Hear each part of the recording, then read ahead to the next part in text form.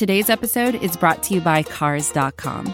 With over 2 million vehicles and 50,000 more added every day, Cars.com will match you with the perfect car for you, your budget, your life, your style. And if you're ready to say goodbye to your current car, Cars.com will get you an instant offer to cash it in. Just start by entering your license plate and get matched with a local dealer who will write you the check.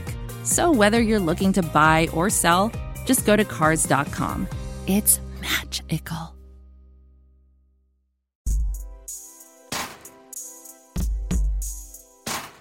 You're listening to Straight No Chaser on Dogs by Nature.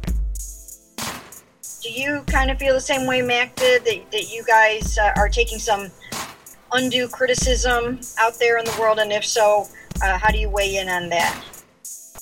Me personally, I don't pay attention to the rest of the world.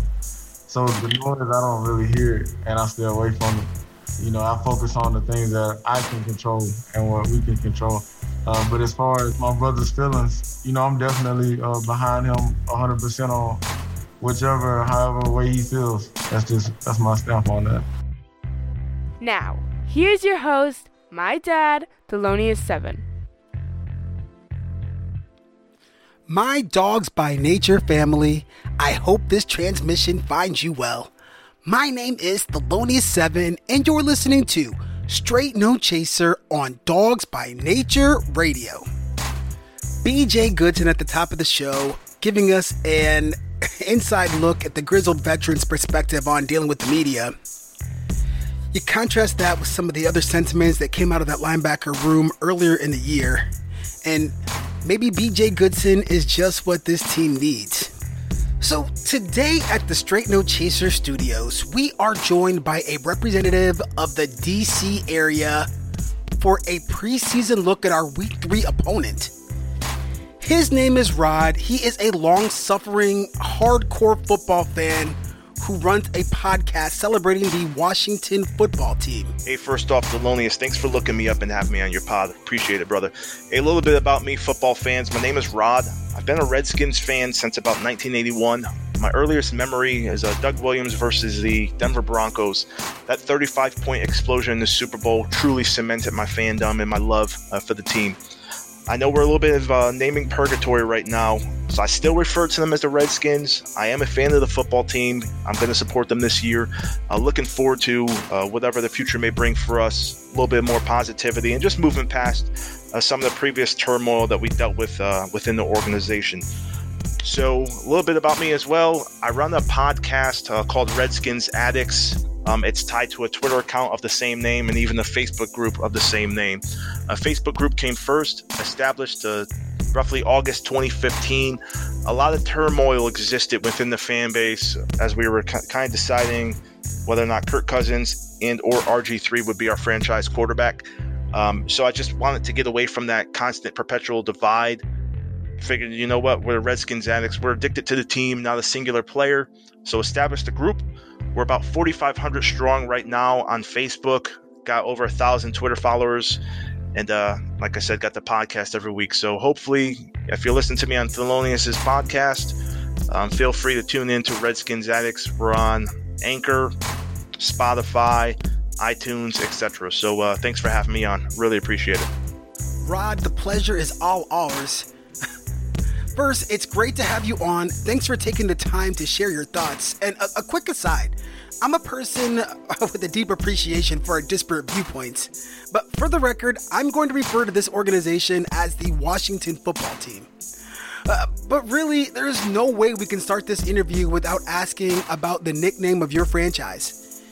How has the DC community responded to that change, and are the fans starting to coalesce around a new name and culture?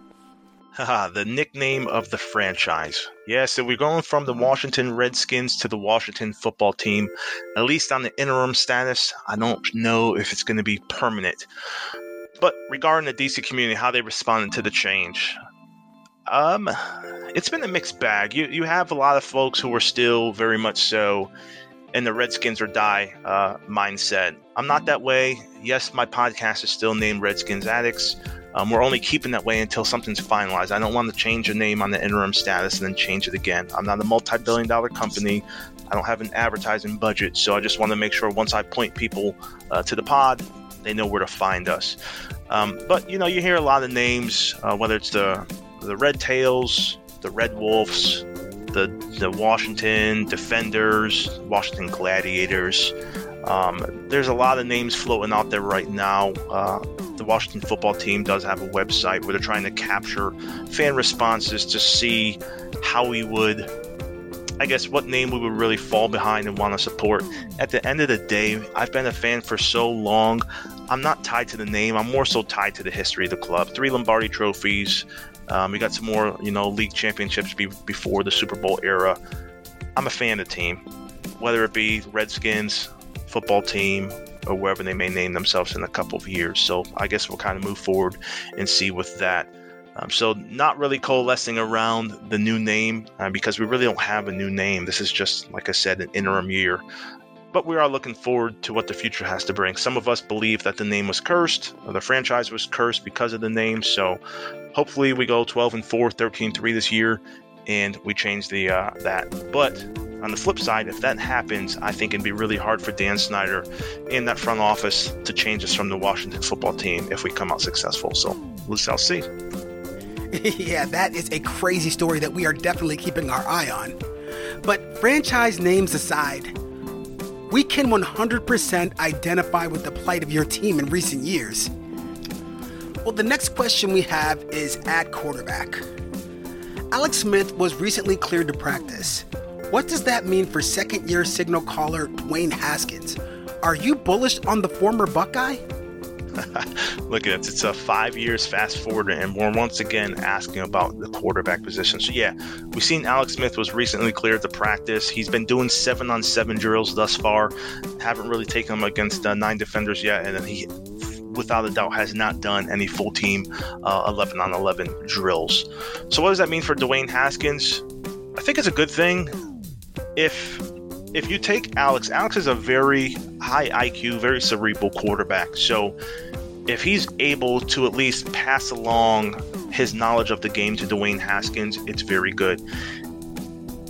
And the flip side, if Dwayne truly gets pulled into a quarterback battle with Alex Smith, who's, if you guys have seen the videos, his leg doesn't look, I mean, he's still wearing a sleeve.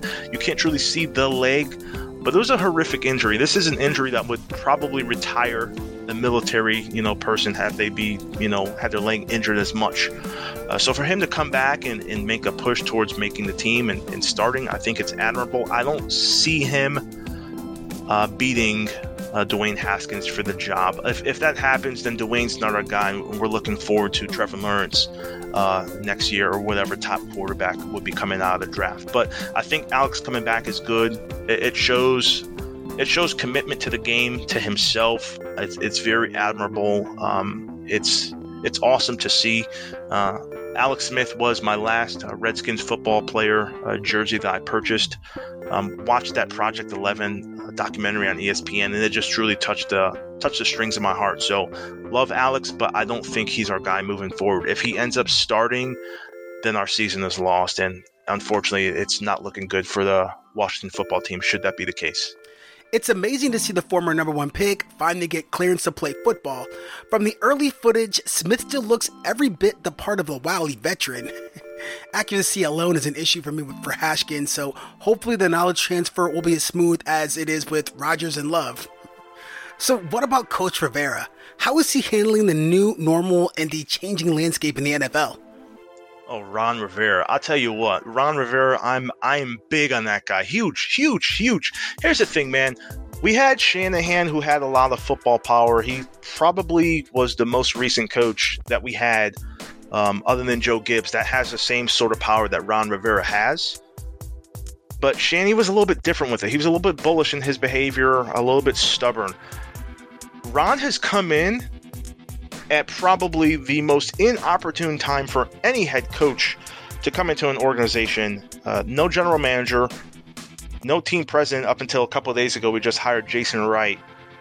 But Ron had went through the pandemic, or he's going through the pandemic, name change, all while the owner is out of the country. Ron's facing the name change, the pandemic, transition to Zoom meetings, meeting players digitally, but the reports that we're getting so far is that he's a player's coach. He tells it like it is, and he's holding people accountable. And I think that the most recent way we can see that being clear and present factual statement is Darius Geis. We had news reports that he got into an altercation with a female, and he was released almost immediately as the reports started hitting the internet. And then now we're just finding out the past 48 hours that he's been accused of rape at LSU. So if you're truly going to clean up a club, clean up the image, and make it respectable, I think Ron Rivera is without a doubt, hands down, a breath of fresh air. Unlike Jay Gruden, who had a overly playful approach, and then maybe Mike Shanahan, who was just a totalitarian type leader. I think Ron Rivera is in the middle. Very happy to have him as our head coach moving forward. Yeah, well, Rivera is certainly an experienced hand, and hopefully he can bring you guys some stability, although I just now read some troubling reports about his health. Also, I'm excited to hear about Jason Wright. I remember him from back in his playing days in Cleveland. He was always a bright guy as a running back, and he's a Northwestern grad, so looking to see how he handles this new challenge for him in the DC community. Well, we played the NFC East this year. How do you rate your team within that division? What do you guys think you have to do to win the crown? Oh yeah, got a game against the Browns coming up. I know you guys have the NFC East on your schedule. A little bit of a disclaimer. For some reason, I've always been sort of a Brownies fan. When I look at, I'm a diehard Redskins fan, don't get me wrong, Washington football team. But the AFC, I've always had a team. I've always been a little bit fond of the Browns. So I'm happy for your guys' organization. I just wanted to say that up front. I think you guys are on the cusp of doing something positive on a year in, year out. Your division has been strong for the longest. The Steelers and the Ravens have kind of had a strong grip on it. But I think you guys are a lot closer than you think. So just an outside perspective, I think it's going to be a good game. Now, with regards to how I rate the Redskins or the football team within our division, last year we finished fourth in the division, 3-13, right behind the Giants. Not really great. We had a couple of close games, but there was just a lot of turmoil. I mean, Jay Gruden getting fired did not help. He didn't really want Dwayne Haskins. He didn't work with him. At least all the reports that we've read, that, hey, he didn't want Dwayne, didn't really want to work with him. And with that, you had a rookie quarterback who had extremely limited experience beyond grade 12. I mean, 1 year at Ohio State. Did exceptionally well. But the NFL is a different beast. So Dwayne had some growing pains initially. I think he started out horribly, but he finished pretty darn decently. So I think we have a good foundation that we could build off of with Dwayne moving forward. Now, for us to take the crown, defense. Selecting Chase Young, 4 first-rounders on that that defensive line. That's where it's going to start. If we could get that front 7 to play good ball, good defense, I think we got a shot. So our defense has historically allowed greater than 23, 24 points the past 5, 6, 7 years. Not a very good defense when you're expecting your offense to lay up 4 touchdowns to win a game. So if we can have a stronger defensive effort, I think that's our key to taking the crown. Get to the quarterback, get some sacks, stuff the run, keep the scores respectable. If Dwayne Haskins is able to grow into his position and not really be having to play hero ball at the quarterback position, we got a shot. I think we got a realistic shot. So you'll read all the pundits saying that, hey, the Cowboys and the Eagles are the cream of the crop with the NFC East. But any given Sunday, man, you really gotta count us in. Maybe I'm saying that because I am a Redskins fan, Washington football team fan, so I'm a little bit biased. But I think we got a shot, and I think the game versus the Browns will be a good one to look forward to. I know I will. Yeah, Chase Young returning to the state of Ohio for that Week 3 matchup. The Browns shall be well rested coming off of Thursday night affair with the Queen City Kitties. A second home game in a row for us there too. We recently just got word that at least 1,500 fans will be allowed to attend home games. The Haslams were aiming for about 15,000, and I'm sure he's not done talking. And we are definitely keeping an eye on the stories of the fans as this season inches ever closer. So before we get out of here, I'm going to ask you a final question. What will the NFL be like without fans? What do you think will be the key to success this year? How likely is the 2020 season to be completed as scheduled? Oh man, what would the NFL be like without fans? So we actually talked about that on Redskins Addicts episode 13 titled Welcome Back. But anyways, it's interesting. So from the perspective of the Redskins fan, Washington football team fan, I'm sorry, I keep saying it, but it's going to be hard. I mean, I'm 38. I've called them the Redskins my entire life. It will take some time. So just bear with me. But anyways, FedEx Field where the Washington football team plays, it's been a neutral site the past couple of years. I think truly it started with the departure of Kirk Cousins. People were fed up. People were really fed up. They stopped going to the games. I was a season ticket holder. I was living in D.C. I'm in Kansas now. But the Redskins did not have home field advantage at all. It'd been truly a neutral site. It's like playing a Rose Bowl or something like that. It's two random college football teams playing, in the stadium, and that's what it was like at FedEx Field. But more so, it seemed like there was if the team was close, meaning like the Eagles, maybe the Giants, the Ravens, Carolina Panthers, you had a huge following in that stadium of opposing teams' fans. So for us, moving forward, I think that it's a good way to get teams. Let's see who's truly a team. Who can cheer from the sideline and really be a good teammate and really help boost the ego of the players on the field. So if you can uplift each other on an NFL team from the sideline, I think you're going to go far. So I'm hopeful that that's what happens for us. Now, how likely do I think the 2020 season is going to be completed as scheduled? I'm hopeful, man. I look at the NBA, though. They're the only organization thus far that seems to have done it right. Baseball's been struggling. Haven't really heard much about NHL, and I probably think they're closer to the NBA than MLB. But the NFL, knock on wood, I haven't heard of anything thus far. You're paying people tens of millions of dollars to play a game.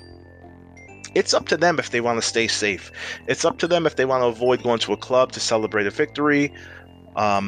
So you gotta be responsible. You gotta protect yourself from the pandemic. And if the players are willing and can do that, I think we'll be fine. I think we'll have a full season. I'm hopeful for a full season because I'd really hate for the Washington football team to hoist that Lombardi trophy with an asterisk next to it. Wink, wink. Well, Rob, we definitely appreciate the optimism coming out of D.C. by way of Kansas. Hey, thanks so much for taking the time to be with us here on Dogs by Nature Radio. We appreciate your thoughts, and we will put your details in the show notes. I'm looking forward to week 3 of the season to see some of our old Ohio State buddies and to see just how good that Washington team is going to be this year in 2020. Well, with that, we'll put this show in the books. But before we do, Rod, do you have any parting thoughts for us? A final parting shot. First, I'd just like to say thanks for having me on your pod, man. I really appreciate it. Let's embrace the new normal while we have to, but let's look forward to getting back to living our lives. Being safe, being healthy, and while I still can, hail to the Redskins, right? I think you meant to say hail to the football team, but I'm going to leave it in because I think it was done in the spirit of optimism, and who am I to kill someone's preseason optimism? Well, that was your dose of the straight truth. You've been listening to Straight No Chaser. I am your host, Thelonious7 on Dogs by Nature. Take care and go Browns.